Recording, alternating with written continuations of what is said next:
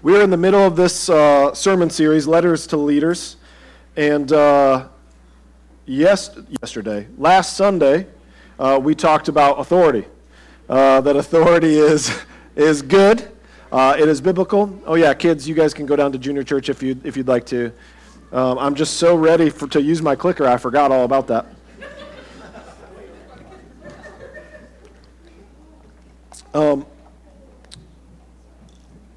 So last week we talked about authority. Authority is good. Authority is from God. He has put us all in different parts of authority, whether we're just somebody who's under authority right now, like my kids. They don't really have any authority unless it's delegated to them, right? But they're under authority. There's different levels and parts and features to authority. We talked about all that last week. And so, as I talked about last week, Allegan Bible Church has elders and deacons. Both of those are biblical offices that we see in the text. So we talked about this authority. So the question is, where do we go from here? What's next? What now? Well, I'm glad that you asked. This morning, I want to say that we're going to talk about eldership. Men, this is the kind of man that you should want to be. Everybody, this is the kind of man that you should want these men to become. So whether you're a man or you're a woman, this is something that you can pray for Allegan Bible Church. That God, in His grace, would raise up men for these positions. So to that effect, let's pray. God our Father in heaven, we praise you in your name this morning. You are good and holy and altogether righteous. Lord, we confess that we so easily get drawn astray into the other things of this world. Our hearts are foolish, and we seek after selfish comfort instead of faithful service to you. Therefore, Lord, we come to you again today to ask for forgiveness, for mercy, for grace. We ask you to be gentle with us in your correction and lead us in your way. Keep your light ever before us and guide us into your will for our lives. Lord Jesus, we pray that you would raise up in this body of believers leaders for your church. Let us sharpen one another, lift one another. God, we ask that you would lay your holy fire upon us. Restore us, renew us with right hearts. Help us to grow in maturity as we seek to apply your word this day. In your name we pray. Amen.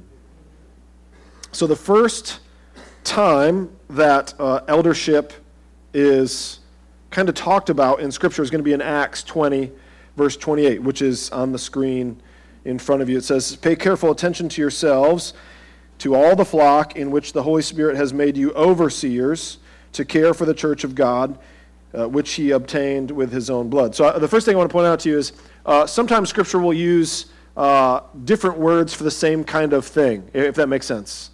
Now, in America, we've lost that ability with our English language for whatever reason, and I've used this illustration before. You can love, right? You can love pizza, you can love your wife, you can love, a car, you can love a movie, you can love all those things, and we use that term love. But you know, and I know, in the context of that, we should mean different kinds of love, right? Well, in the Greek, they use terms like overseer, shepherd, and so there's a couple different words for this, and we'll look at that in a minute, but they're generally the two that they'll use is presbyteros and episkopos. Now, they are translated in our English versions as things like supervisor, overseer, leader, shepherd. This is the first time we've used this kind of term as overseer, so that's one of them. Another one that we see here is in the book of Titus. So I would encourage you to read through that. That's only a couple chapters. You could do that this week. This was Paul's command to Titus. It says, "This is why I left you in Crete, so that you might put what remained in order and appoint elders," there it is again, "in every town as I directed you." So what does biblical eldership look like? Well, this is what they're called to do. They're called to lead the church by teaching God's word, shepherding the flock one by one, and serving as examples of godly character. So like I said, I think that this is something that everyone should aspire to. Every single man in this congregation should aspire to this. But here's the other thing. Every single Christian should aspire to these requirements as far as it applies to us. D.A. Carson, you may have heard that name, great biblical scholar, has observed that perhaps the most extraordinary thing about the biblical qualifications for elders is that they are not all that extraordinary. Now, what he means by that is that all of us as Christians, almost all of us, right? Because husband of one wife, that's gender-based. But in fact, almost all of them required of all Christians elsewhere in the New Testament. And then he gives this list of other passages that are encouraging regular, everyday Christians not holding in the office to have some of these same and practice some of these same characteristics. So if you're here this morning, sister, and you're thinking, here we go, another sermon just to men that has nothing to do to me, for me, you're absolutely wrong. You can pray for the men in this congregation. You can seek to, as far as it depends on you for these things, you can seek to apply these in your own life, because sister, they're for you too. But what I want to talk about is elder requirements. You ready for that? So elder requirements, you can find this in 1 Timothy 3, 2 through 7, Titus 1, 6 through 9. I think I'm going to read through that for you and with you, and then we're going to get into kind of how I've cut these out. So these are elder requirements. It says, therefore, and in the back, you're going to click through as I read, right? So, therefore, an overseer, elder, shepherd, right? They must be above reproach. The husband of one wife, sober-minded, self-controlled, respectable, hospitable, able to teach, not a drunkard, not violent but gentle, not quarrelsome, not a lover of money. He must manage his own household well with all dignity, keeping his children submissive. For if someone does not know how to manage his own household, how will he care for God's church? He must not be a recent convert, or he may become puffed up with conceit and fall into the condemnation of the devil. Moreover, he must be well thought of by outsiders, so that he may not fall into disgrace, into a snare of the devil. And then moving to Titus, if anyone is above reproach, the husband of one wife, and his children are believers, and not open to the charges of debauchery and insubordination, for an overseer, as God's steward, must be above reproach.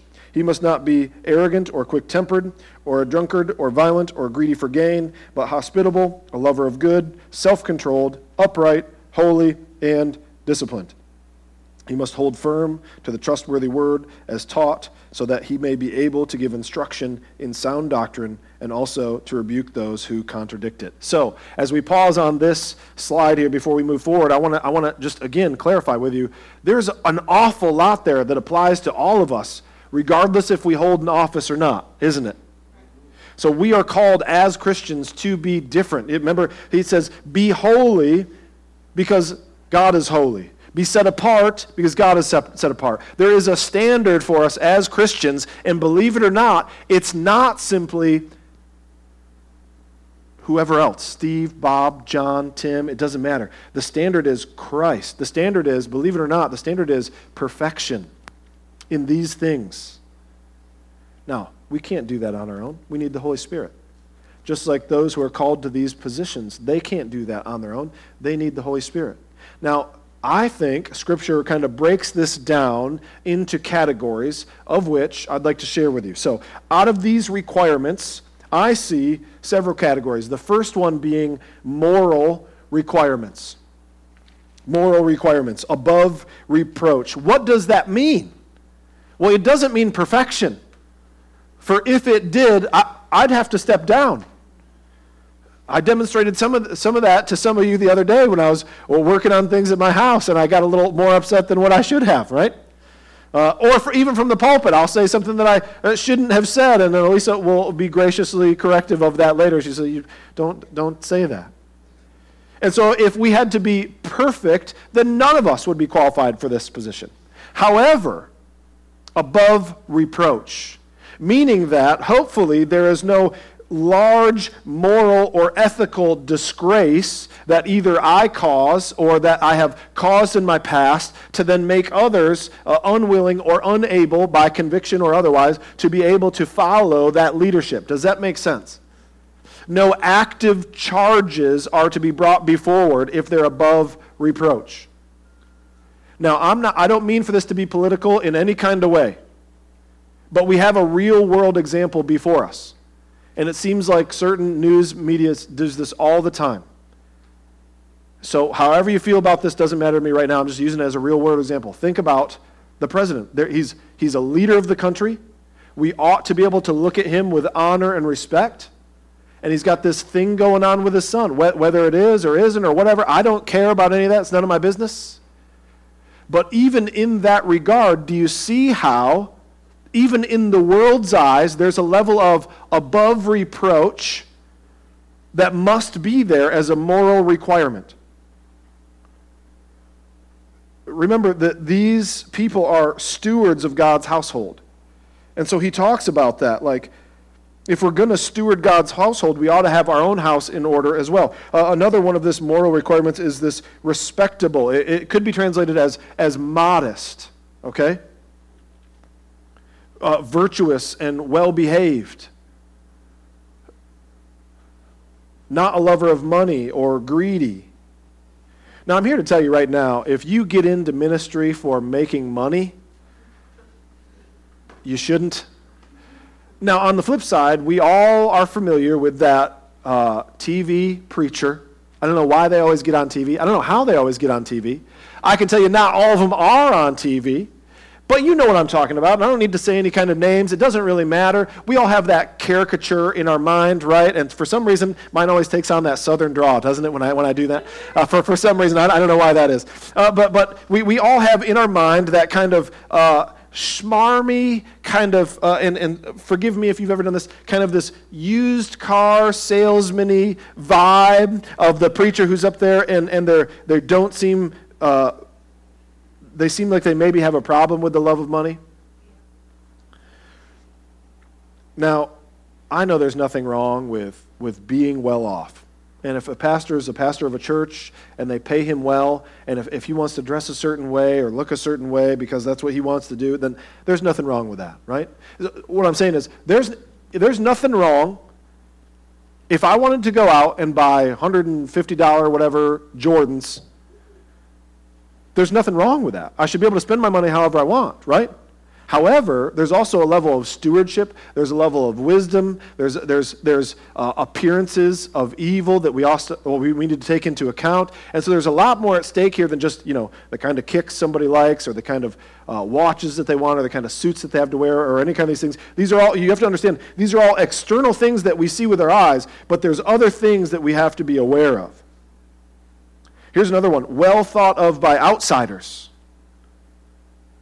I don't think we always take this into account, but do those outside the church have the same impression of your pastor or your elders, rather, because it's not just pastors, that you have of your elders?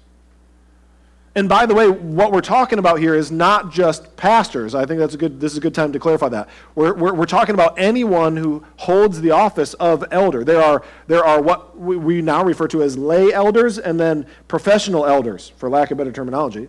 It's very simple. Those who get paid to do ministry, professional eldership, and those who don't get paid to do ministry. But these are still their standards, moral requirements in these areas. Another set of requirements is, believe it or not, mental requirements. I'm sorry that I fall short here, right? But what I mean by that in the text here, and using God's word, is actually sober-minded. It's this idea of being temperate, able to think clearly with balanced judgment, objective and thoughtful, mentally stable. And I don't mean that in a joking way. What I mean by that is able to process logically. For example, famous example from Bible times. You maybe are familiar with the story. King Solomon. These two women come in. Two women, one baby. Both women say, the baby's mine. King Solomon says, I'll tell you what I'm going to do. We're going to cut the baby in half. Each of you can have half. How does that sound? King Solomon, with his wisdom, understood that any mother from the history of Eve would say, let her have the baby, just let my baby live. And then King Solomon's like, well, I know who the mom is, right? Because you're the one who said, I would rather my baby survive and not be with me than have you take my child. And so in his wisdom, King Solomon is able to have the mental requirements to lead well. Now, believe it or not, there's also some physical requirements. They are husband of one wife, not a drunk, hospitable, managing their own household well. Now, husband and one wife. This is a difficult term to parse out. So I'm going to give you a couple different views. And what you need to do is be a Berean. If you don't know what that means, what that means is I'm going to give you a couple views that I think are backed by Scripture that you need to decide based on prayerful consideration of Scripture in your own study where you come down, and then that conviction that you form based on Scripture needs to be the way that you think about this text. So, the husband and one wife. Here's a very clear, this is for sure part of it. I can't have two wives. An elder can't have two wives.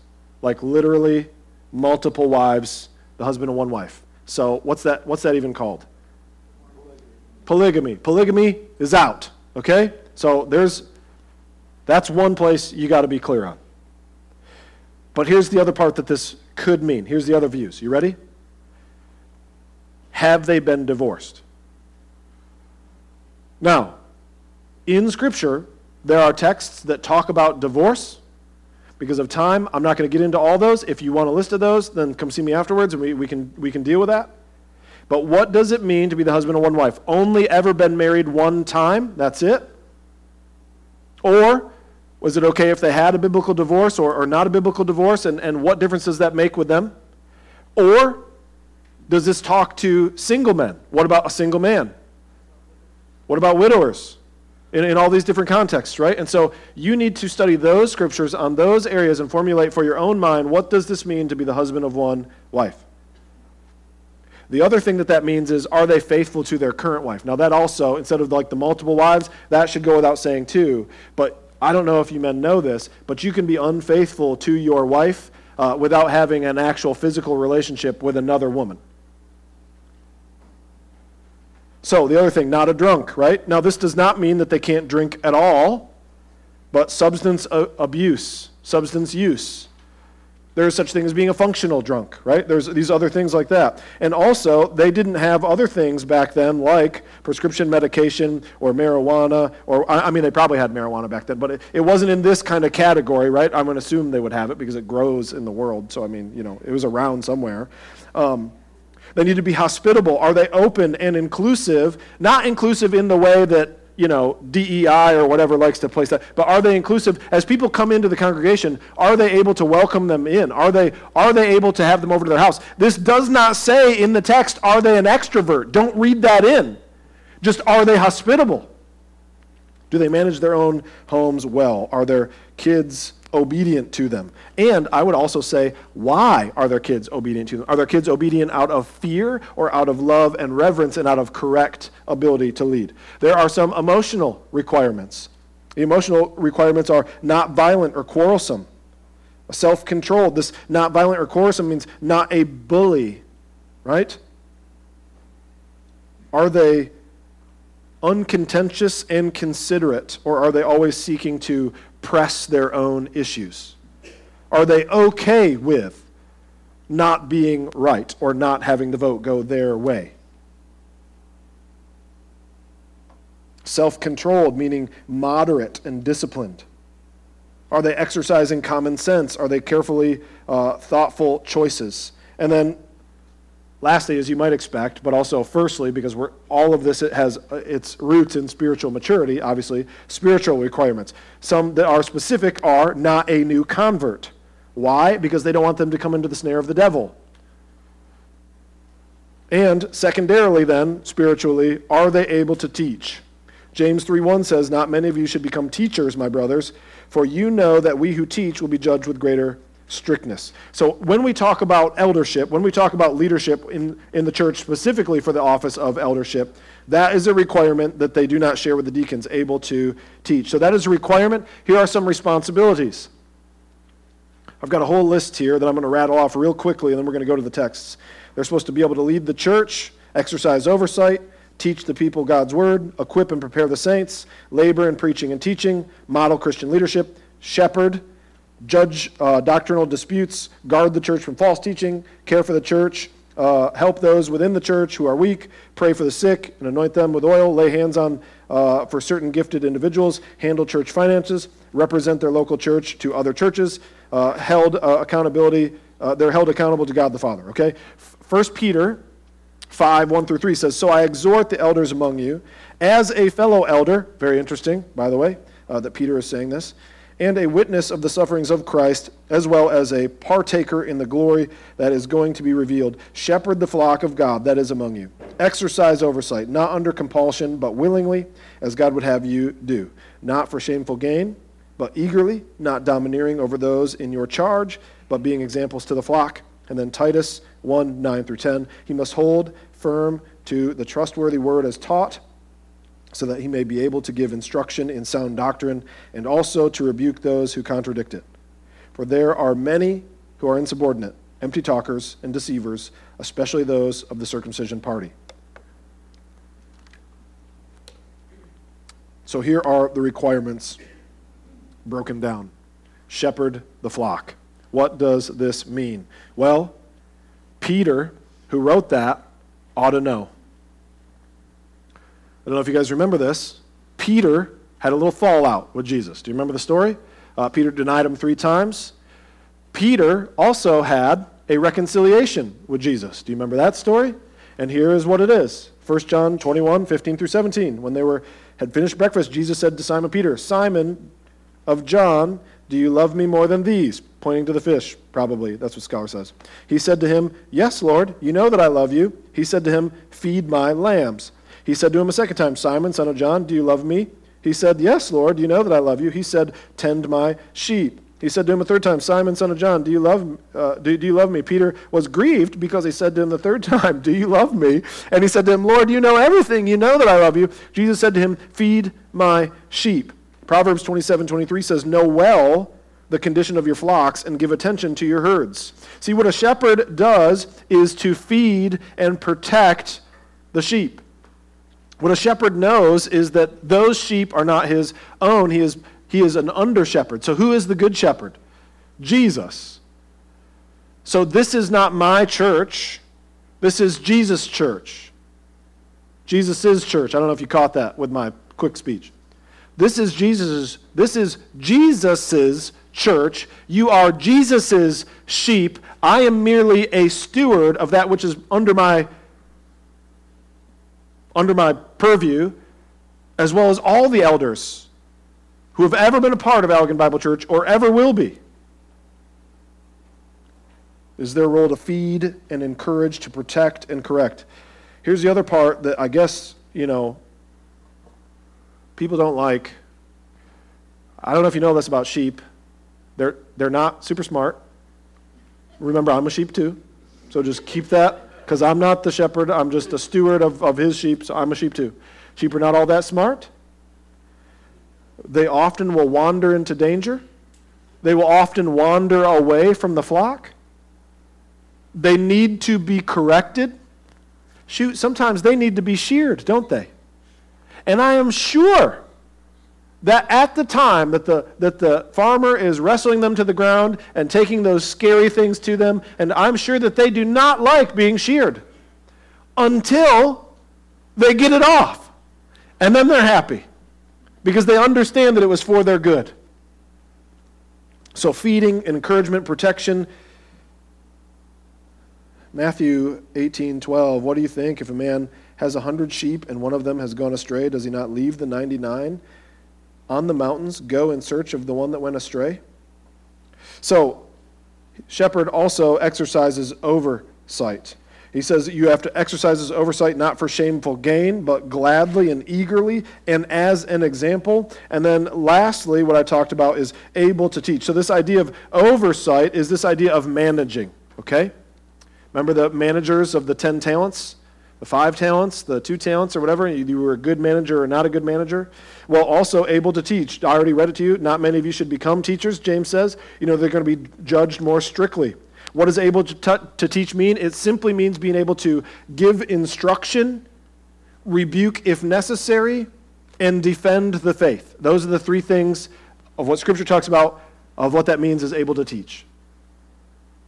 So does that mean that everyone who's an elder needs to be able to write a 3-part sermon that lasts for over 30 minutes and preach? No, that's not what every elder needs to do. But every elder must be able to understand the doctrines of Christian faith and be able to articulate against an opponent if heresy is being taught, and know enough about doctrine of Christian faith to be able to spot a heresy or a false doctrine when it is being propagated. And be able to take someone through the understanding of where that is to be found in God's Word. Because, by the way, you're not here to hear my word, you're here to hear God's Word. The elder who's defending the faith isn't there to defend their faith, they're here to defend the faith, God's Word. So they have to be able to teach as well. 2 Timothy 2:15, do your best to present yourself to God as one approved, a worker who has no need to be ashamed, rightly handling the word of truth. Which means part of this instruction isn't taking our favorite verses, cherry-picking them out of the text, just to prove some kind of a point. It is unfortunate when preachers do that. Hold me accountable to that too. Hold your elders accountable to that as well. Lastly, I know this has been very academic, but you need to know because in October we're electing new elders and new deacons. That's why this matters. This also matters because guess where the elders and the deacons come from? I don't have an elder and deacon farm that I go to. I don't know if you know that. I guess I do have an elder and deacon farm that I go to. Do you know where it is? It's in this room. I also don't know if you should not, I'm going on a rabbit trail for just a minute, okay? Here's the deal. There should never be a church that only has one elder. That's my own, I know that there's churches that formulate their body of leadership in all kinds of different ways, and they'll give them all kinds of fancy names and kind of different things, and there's all there. And what the Bible says is there's overseers, elders, and there's deacons, and that's it. That's how we're going to do it here, because that's what the Bible says. We're going to make it very simple. You also need to understand it's wrong for there to just be one elder. Why? Because there needs to be accountability. Thank you. There needs to be accountability. I hope that you can trust me, but you also shouldn't trust me so much as to just let me run away with the ship. Does this make sense? Nobody should have all of that. There needs to be accountability. And so the reason we're talking about this, the reason why this is academic right now, is because in October, you all are going to have to appoint, or as a church we're going to appoint, we're going to talk more about how the Constitution should function, and elders and deacons and all that kind of leadership and all that kind of stuff too. But as it stands right now, men, you're my pool. So either that is a really great thing, and you all who are out here right now are thinking to yourselves, that is a great pool, or you're thinking, we might be in trouble. And I'm not here to say one way or the other. All I'm here to tell you is this. If you feel like that is great, then praise the Lord, continue to pray for and lift up these men, and if you think we're in trouble, then you better be praying for and lifting up these men, because this is what we got for elders and for deacons. And just so everyone's clear, I want every single man who comes through Allegan Bible Church to at some point in their life be nominated by the congregation to say, you know who I think would make a good elder? Insert your name there, guys. I want every single one of you to be in that, whether you get elected to that position or not, I don't care. I want that for you. Same with deacons. So let's talk about your reward. Because I want you to want this. You should want this. Women, you should want these men to want this. And you should pray for them to want this. But I think sometimes we think about these positions and we only think about the negative. We only think about, I'm going to have to go to extra meetings. Yep, I'm going to have to deal with Pastor John and his stupid stuff that he's always bringing up or whatever. And so it's stressful. I'm going to have to deal with all these people and all their problems, and I don't have time. I've got my own problems and all these other things. Listen, yep. I'm not telling you that's not true. Talk to your previous elders. I'm a hard person to deal with. I understand that. They love me enough to stick around. And they love you enough to stick around. And they love you enough to continue to come to those meetings. But there's even more than that. I want for you all to know that this is not neither one of these are thankless positions. This is why you should want this right here. For all the other reasons I said too. Just as a Christian, we ought to want this. Here's some reasons you should want this too. Here's the rewards. 1, this is a noble task. 1 Timothy 3:1 says, the saying is trustworthy. What does that mean? Back then, it means the same thing it meant today. You can take this to the bank. Who wrote this? Paul. Paul's writing, he's saying, hey, here's something I know is true, and I want you to know it's true too. If anyone aspires to the office of overseer, he desires a noble task. There's a lot of things, men, that we might desire in our lives. There's an awful lot. Nothing is more desirable as a Christian than to be able to be in these roles, specifically an overseer.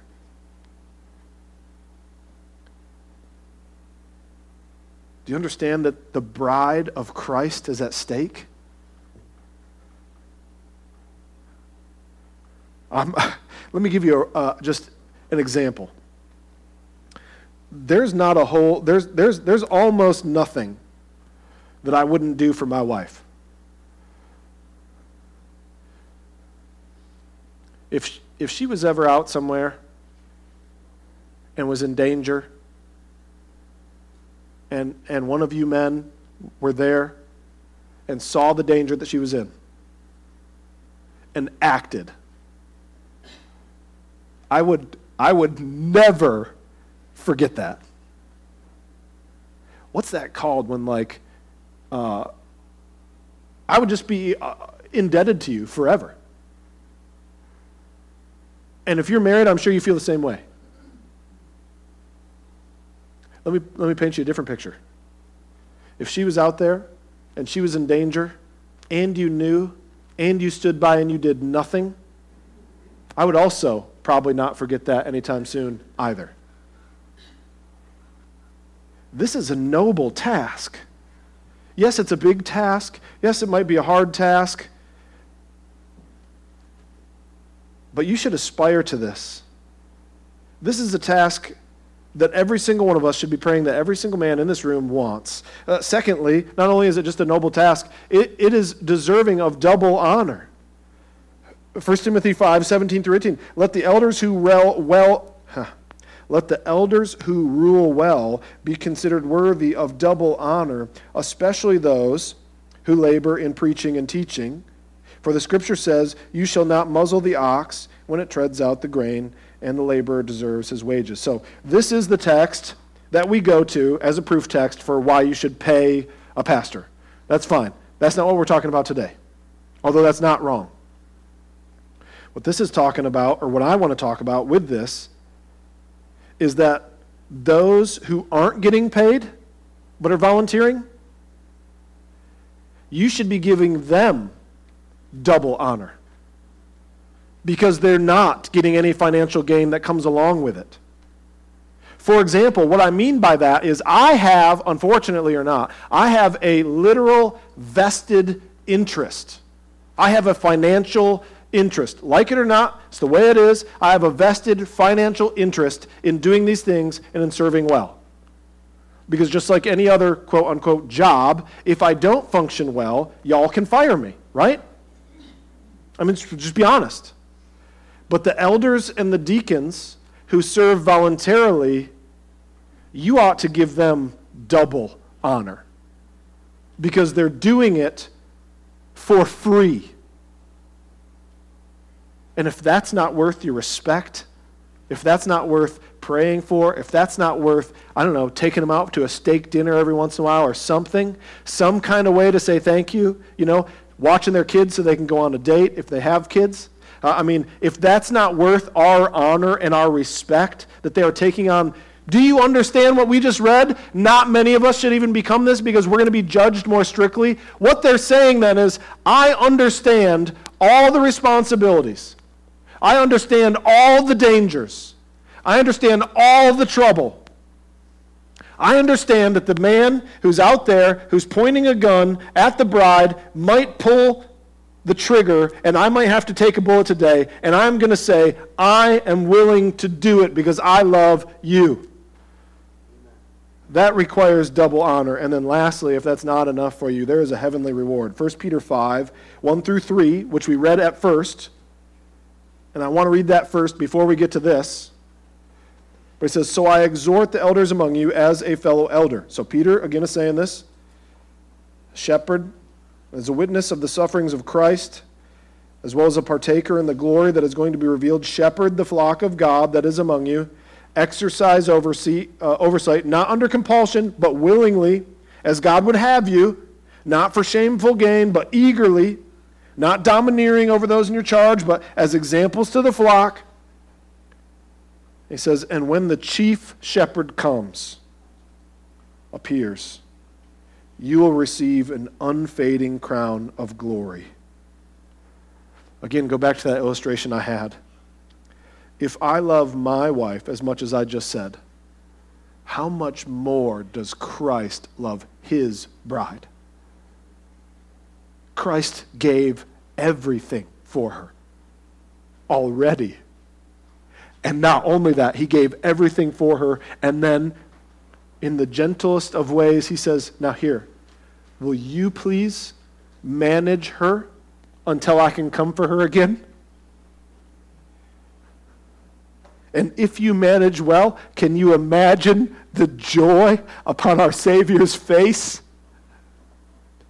That men, he will give to you and tell you, well done, good and faithful servant. You preserved my bride. You helped make her ready for this day, the day where I get to receive her back to myself. I've been so waiting and longing for this day, and you are the one who has helped prepare her for that. I was up here making her rooms and getting all that ready and laying all the foundation and doing all that kind of stuff, and I was just waiting to receive her, and I left her in good hands with you because you worked well for me and for her. That is an unfading crown of glory. There is no greater earthly calling, I believe, than eldership. And I say that only because there's other things that we're also required to do to be adequate for that position. Strive for this. Pray for this. Long for this. Men, it is what God has designed you for.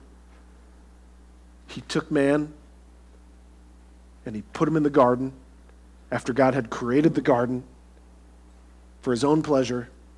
And he took man and he put him in the garden and he said, now you steward it. You keep it. You cultivate it. You work it. You increase it. And he's doing the same thing with his church. It's in our DNA. So I want to end with this. Jesus said to Peter, do you love me? And he said to him, Lord, you know everything. You know that I love you. And so Jesus said to him, feed my sheep. Let's pray. God, our Father in heaven, we thank you that you, in your divine sovereignty, have created the church in the way that you have created it, that you have made these offices of deacon and elder. God, we pray that you would raise up for yourself protectors and defenders of the faith. We pray that you would raise up for yourself men who would fill these roles because they are good and noble and desirable. God, we pray for the health of this congregation and other churches like it, that there would be a resurgence and a renewal of the vigor of the desire to hold these roles. God, it is my personal prayer for Allegan Bible Church that there would be so many men who would desire these positions that we would not have enough positions for them. I pray that, Lord, because you have called us to these things. It's in your name we pray. Amen. Let's stand and sing.